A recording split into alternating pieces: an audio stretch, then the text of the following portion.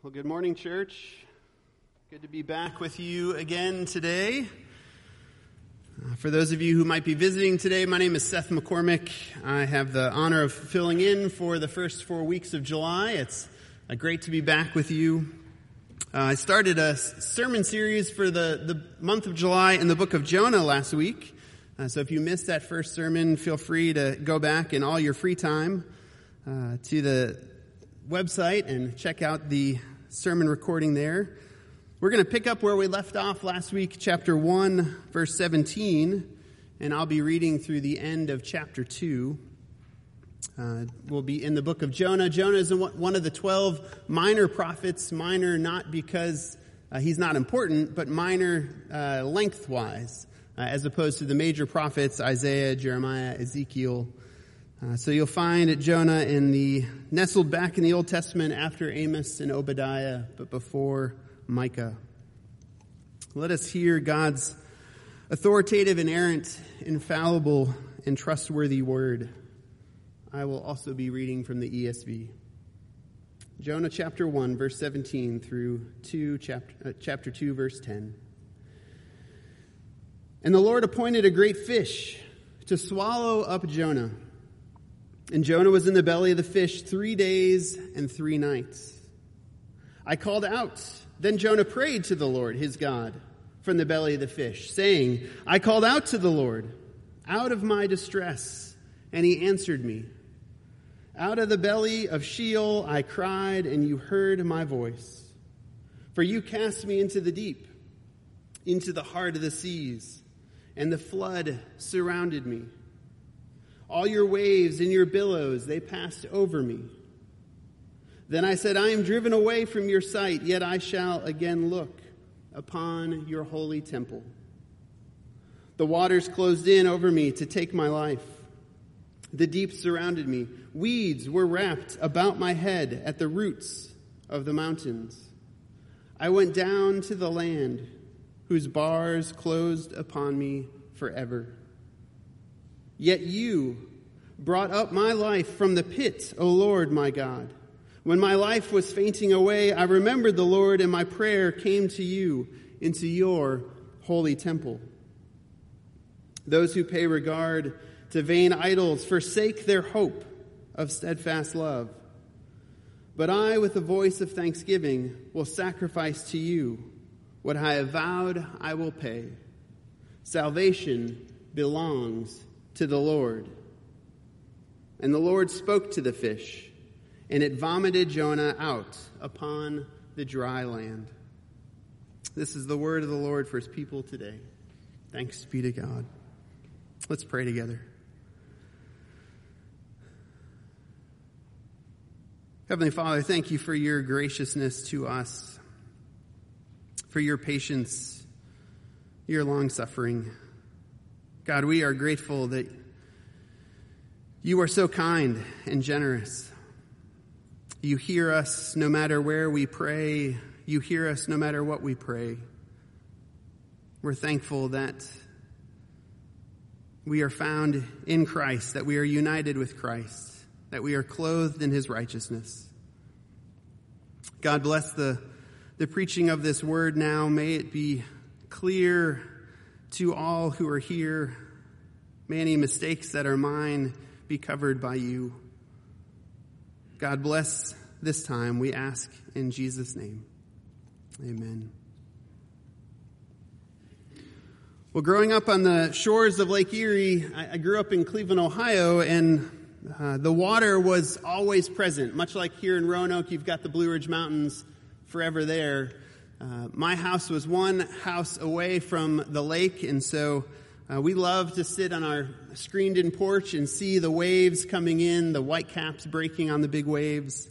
When we get out of our car, you can immediately smell the smell of Lake Erie. Cleveland was known as the mistake on the lake. I assure you, it is much better. I loved growing up there. It gets a bad rap, but it has come a long way since the 1970s when the river caught on fire. I always knew, especially in high school, when I'd get lost, if I got lost driving, I knew as long as I could find out where the lake was, that was pointing north. And so if I wanted to go get the best pizza, I went east to Little Italy. And if I needed to go home, I went west. So the lake was a way to find my way. The water was always there. I loved listening to the waves crashing against the cliffs during the summer with my windows open. We went swimming all the time. As kids, we'd have seaweed fights, campfires on the beach.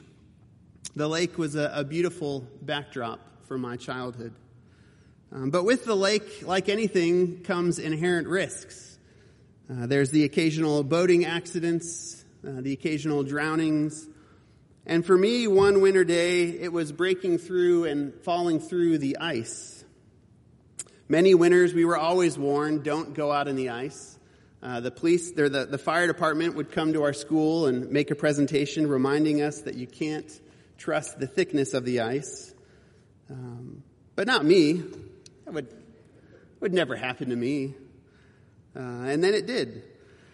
My friend Matt, who lived in actually right across the street from me, he and I were on a walk one day and got the brilliant idea that we were going to go walk on the ice. And everything happened so quickly. 1 minute I'm just walking along, and the next minute I am up to my neck in freezing cold water. And thankfully Matt was there to pull me out. We ran home, threw all my clothes in the washer. I hopped in the shower. I don't think my parents ever knew. Unless they listened to the sermon, they might learn. But it was quite the experience. I didn't plan on falling in the water. I didn't plan on almost drowning. But it was quite the scary experience. And for Jonah, as we discussed last week, death by drowning was what Jonah expected.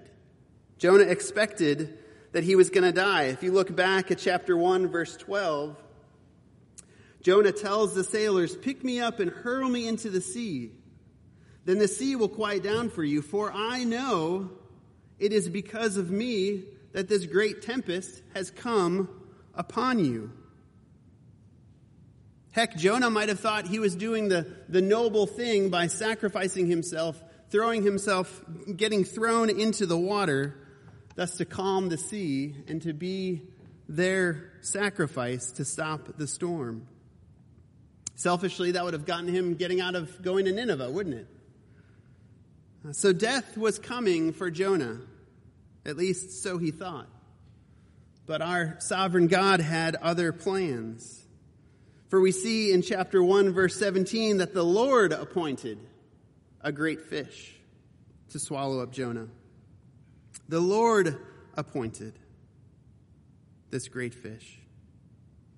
We see God's sovereign hand that he was not going to drown as Jonah thought. T. Desmond Alexander, a Presbyterian elder and an Old Testament lecturer in Belfast, Northern Ireland, says in his commentary that any attempt to figure out what kind of fish this is, quote, a pointless endeavor. The Hebrew word here is no more specific than a great fish. The Greek translation of the Old Testament, called the Septuagint, uses a word that merely means a big fish or a whale, maybe even a sea monster. So the reality is this great fish is only mentioned in 2 verses. Chapter 1, verse 17, and chapter 2, verse 1.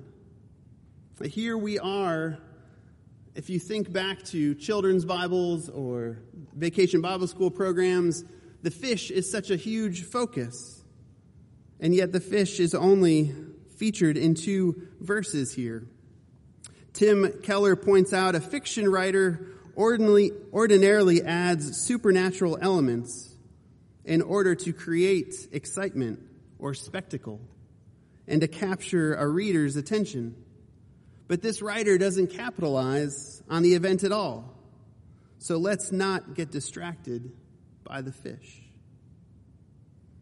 And if you find yourself getting distracted by the fish, ask yourself, is this a bigger miracle, Jonah being swallowed by this fish? Is this a bigger miracle than the parting of the Red Sea? Is this a bigger miracle than the parting of the Jordan River? Is this a bigger miracle than the resurrection? I don't think so. All these acts were done by our sovereign creator God. The same God who spoke creation into being in chapters 1 and 2 of Genesis is the same God who appoints this great fish to swallow Jonah. The same God who will then later speak to this fish to very colorfully vomit him up onto the land. So Jonah's in the belly of this great fish for 3 days, 3 nights. Now we don't know if that's a very strict 72-hour period. In the ancient Near East, this phrase was used to describe the trip that they thought it would take to get to the underworld. It was long enough to be considered that you were actually dead if you were dead for 72 hours, this 3 days, 3 nights.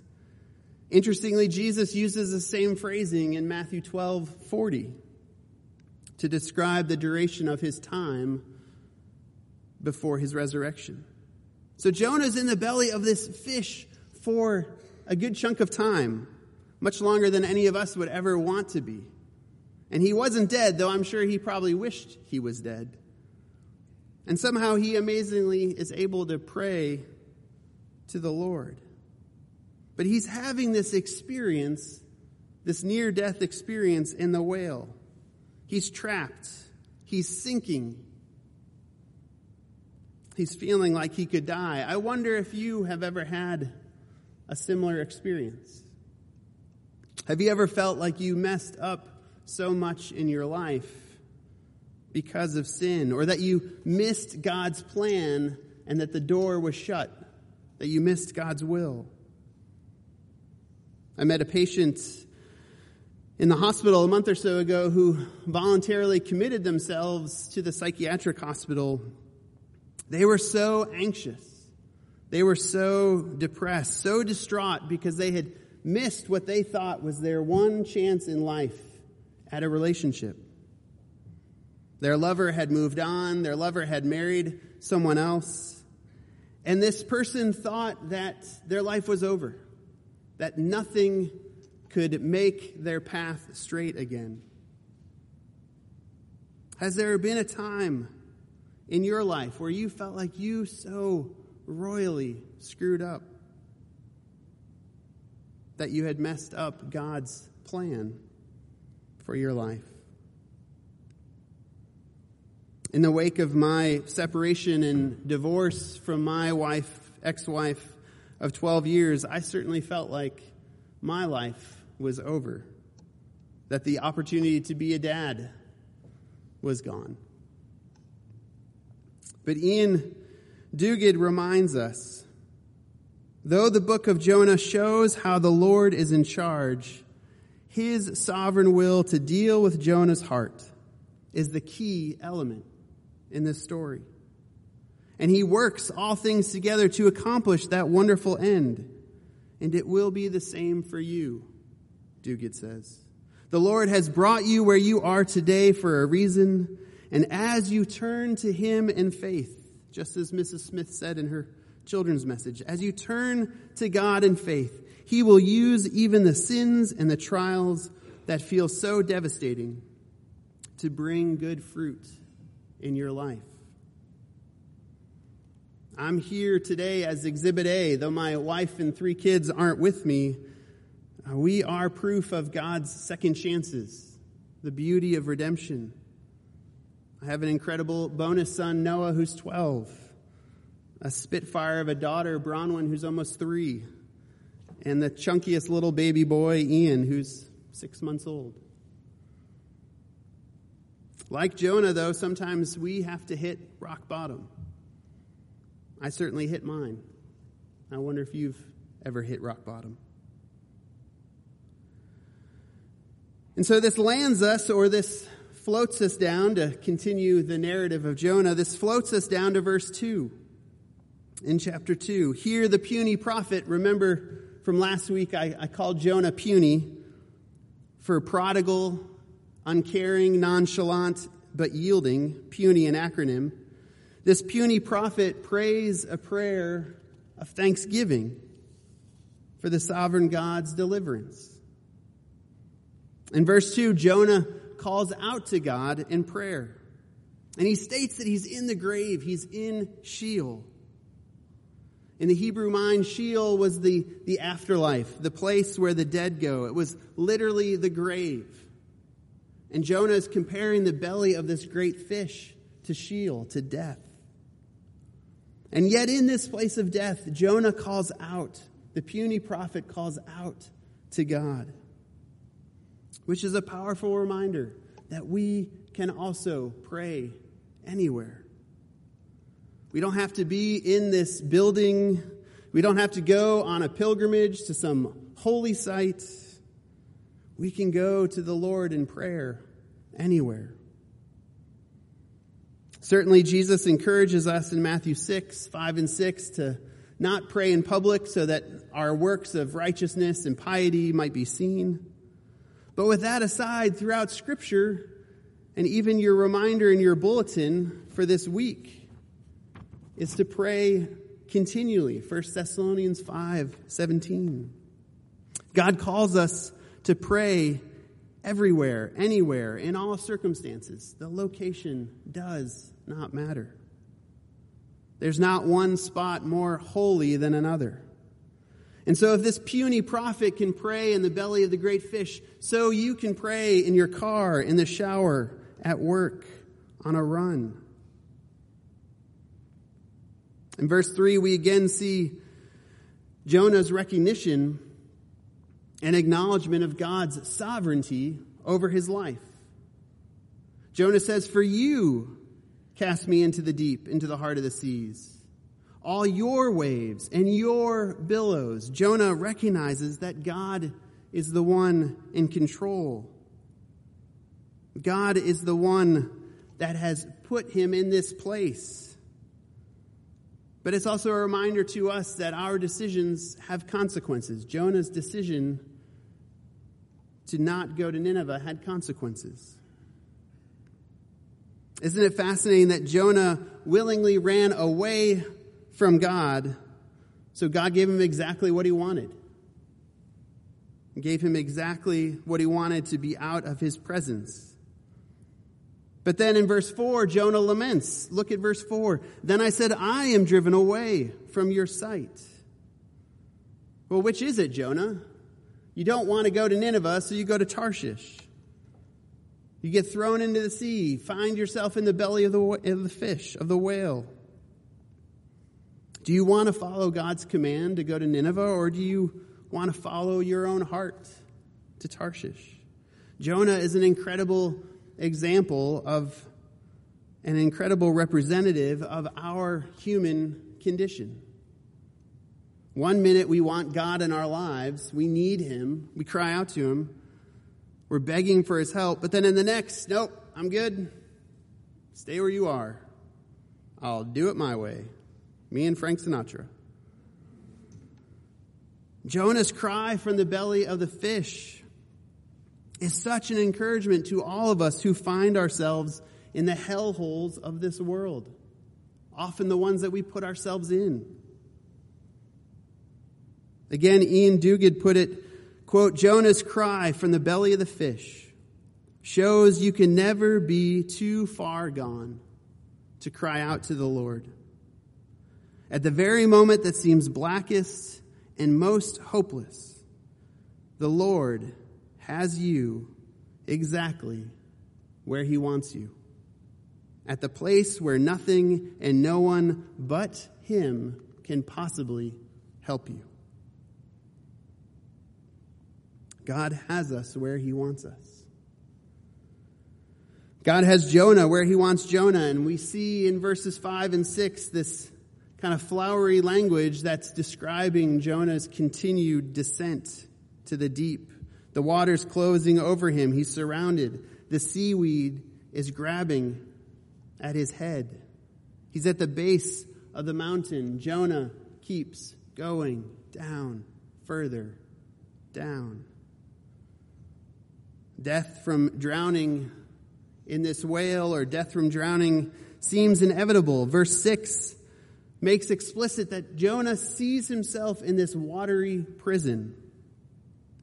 He felt he was closed in. Verse 6, read along with me. I went down to the land whose bars closed upon me forever. A very visual reminder that Jonah feels like he's in jail. He's in Sheol. He's dead.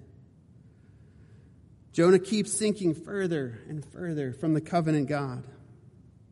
This puny prophet is condemned for his sin. His wickedness deserves punishment. He's permanently barred. He feels like he's permanently barred from the land of the living because of his disobedience.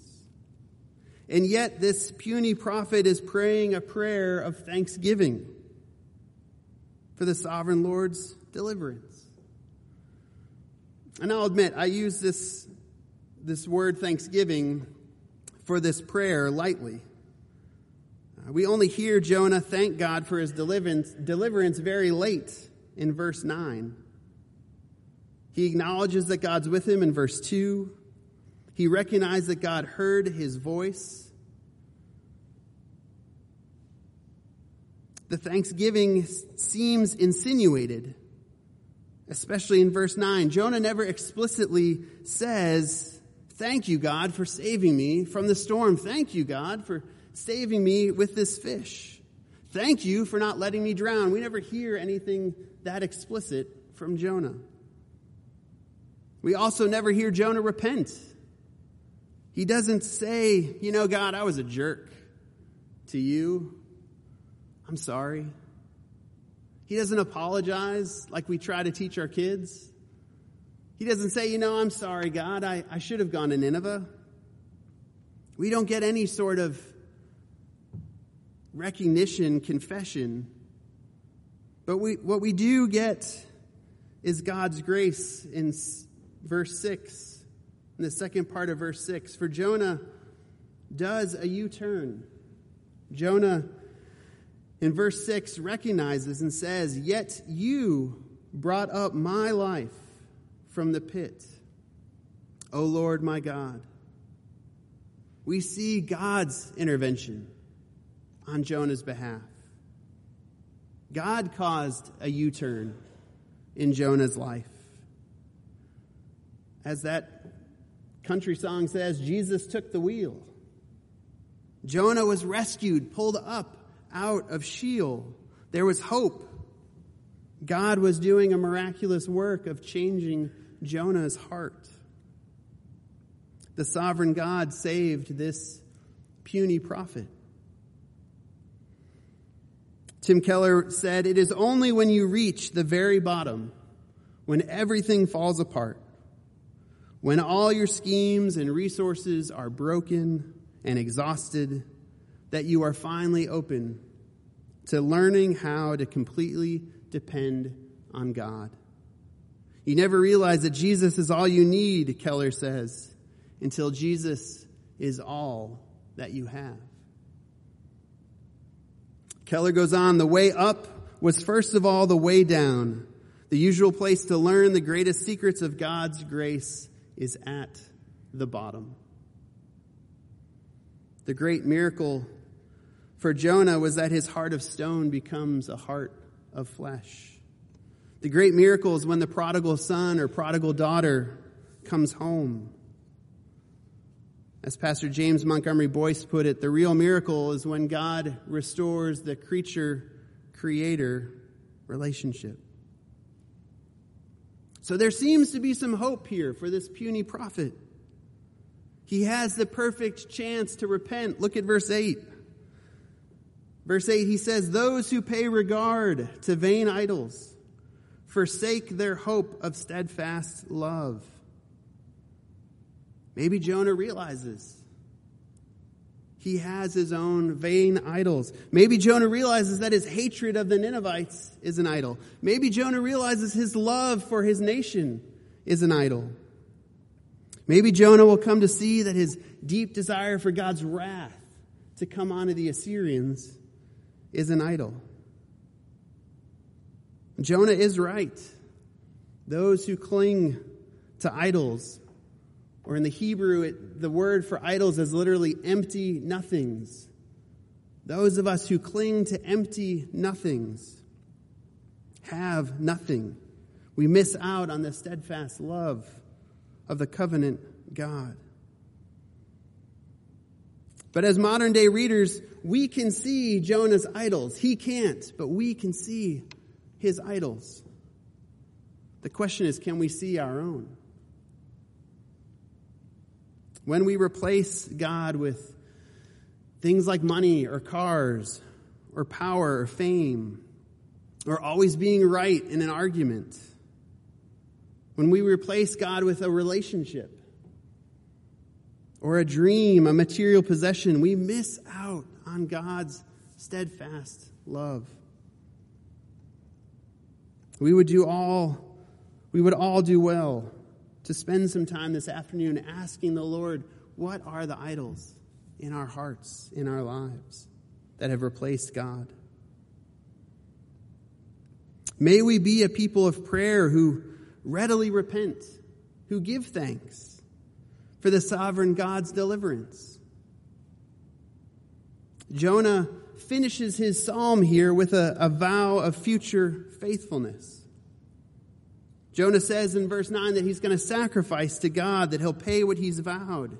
And then he makes the central expression of the text and his second confessional statement in the book.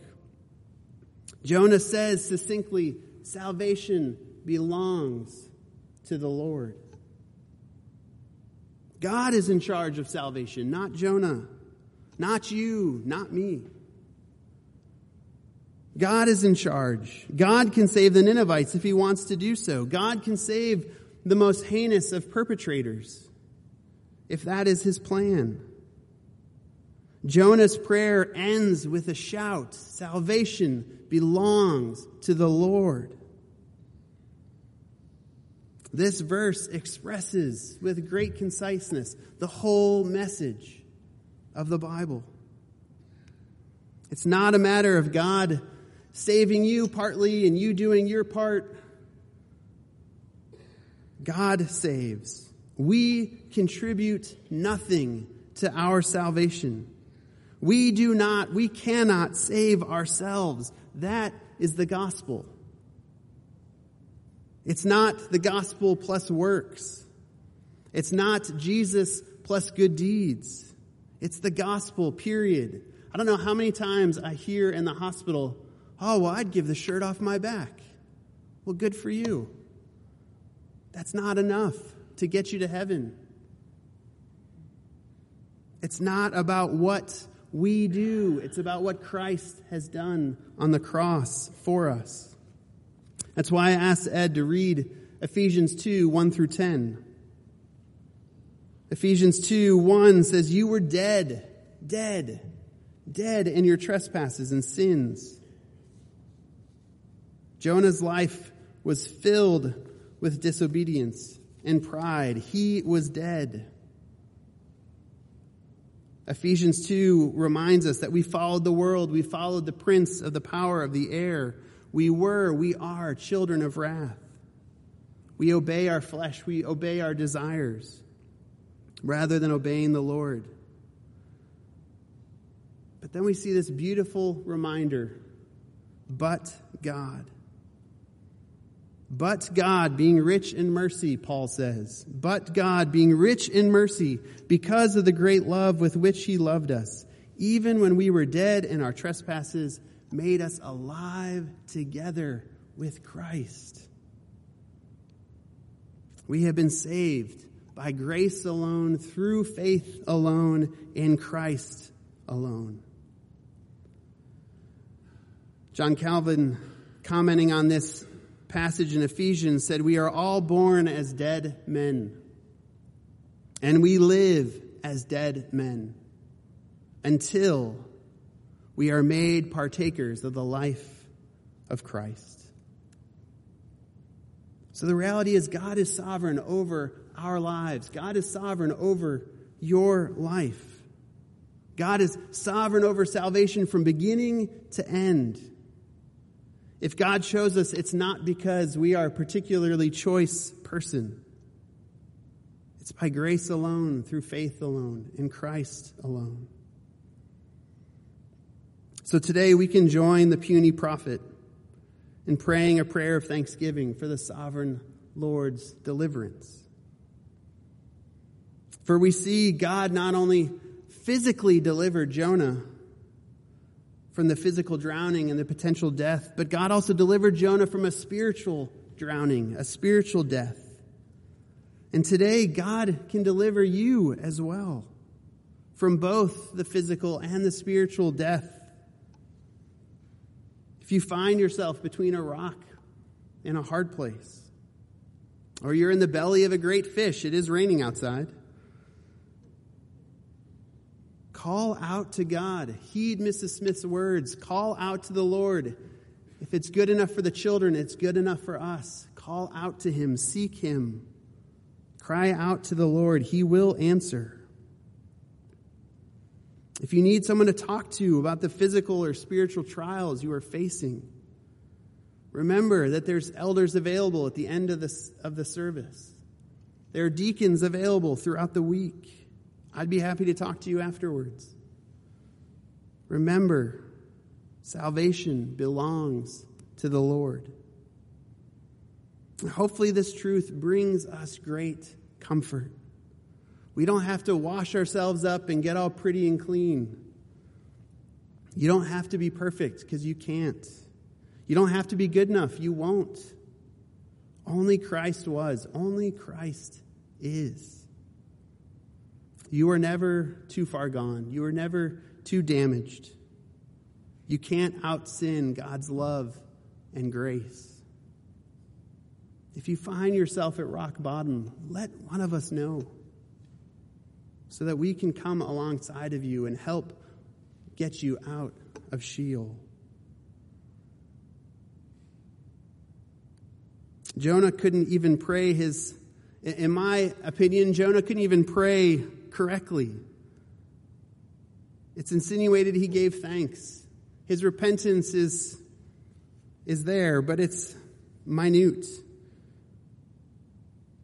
And so the fish vomits him out. Verse 10. Vomits it out on dry land.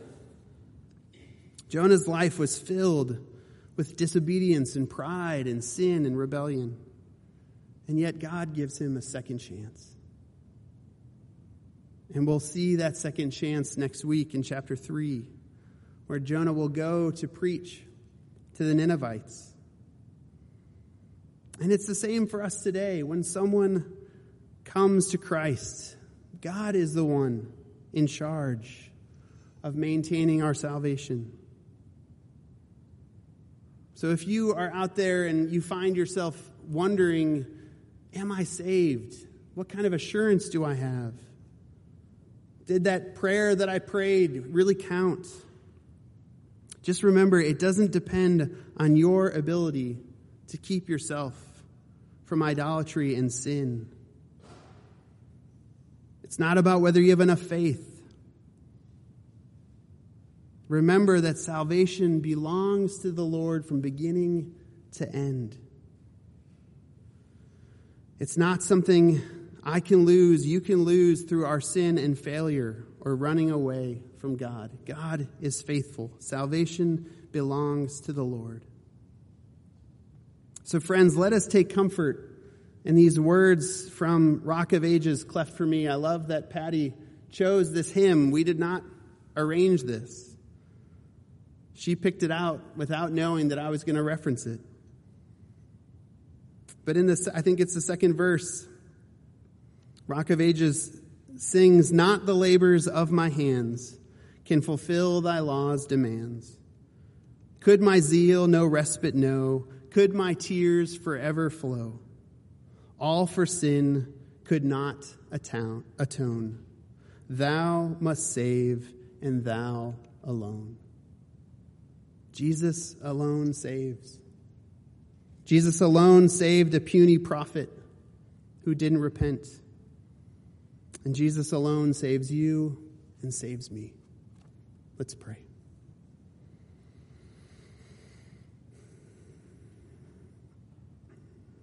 Gracious Heavenly Father, we praise you today for your sovereignty, that you take us as the messes that we are and spread your kindness. God, for all those sins that we've committed, past, present, and future, we know that they have been atoned for by Christ's death on the cross.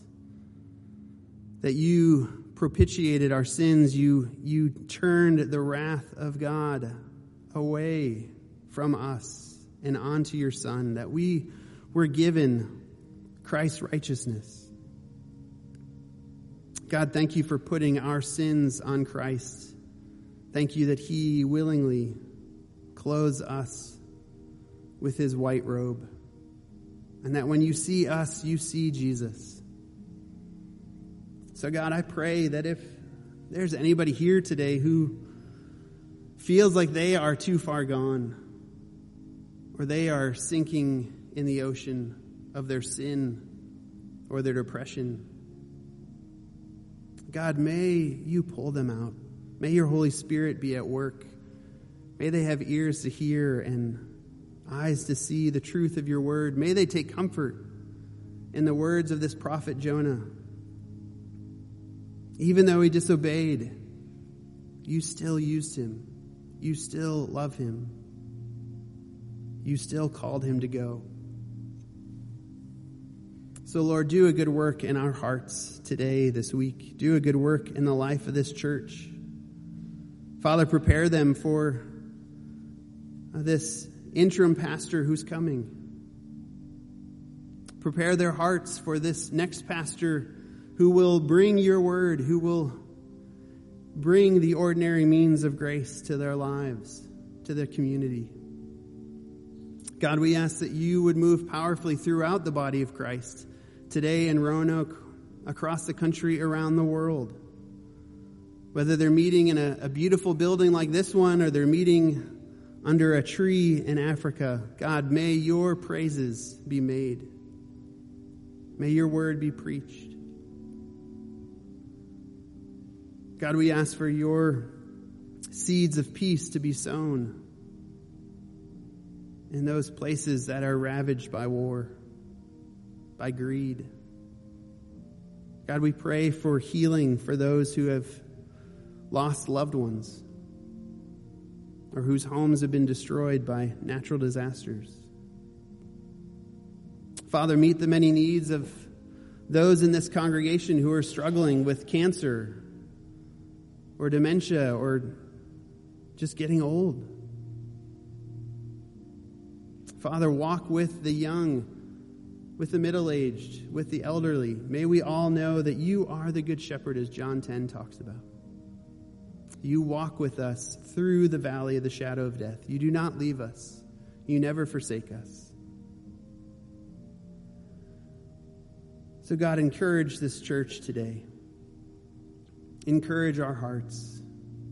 Bring assurance to those who question their faith. Help them to see that it's all that you have done on the cross for them. God, may we serve out of gratitude. May we serve with a gracious heart because of what you have done for us. May we be your hands and feet this week. We ask this all in Jesus' precious and holy name. And Lord, lead us now as we pray the prayer your Son taught his disciples. Our Father, who art in heaven, hallowed be thy name. Thy kingdom come, thy will be done, on earth as it is in heaven. Give us this day our daily bread, and forgive us our debts, as we forgive our debtors. And lead us not to temptation, but deliver us from evil. For thine is the kingdom, and the power, and the glory, forever and ever. Amen.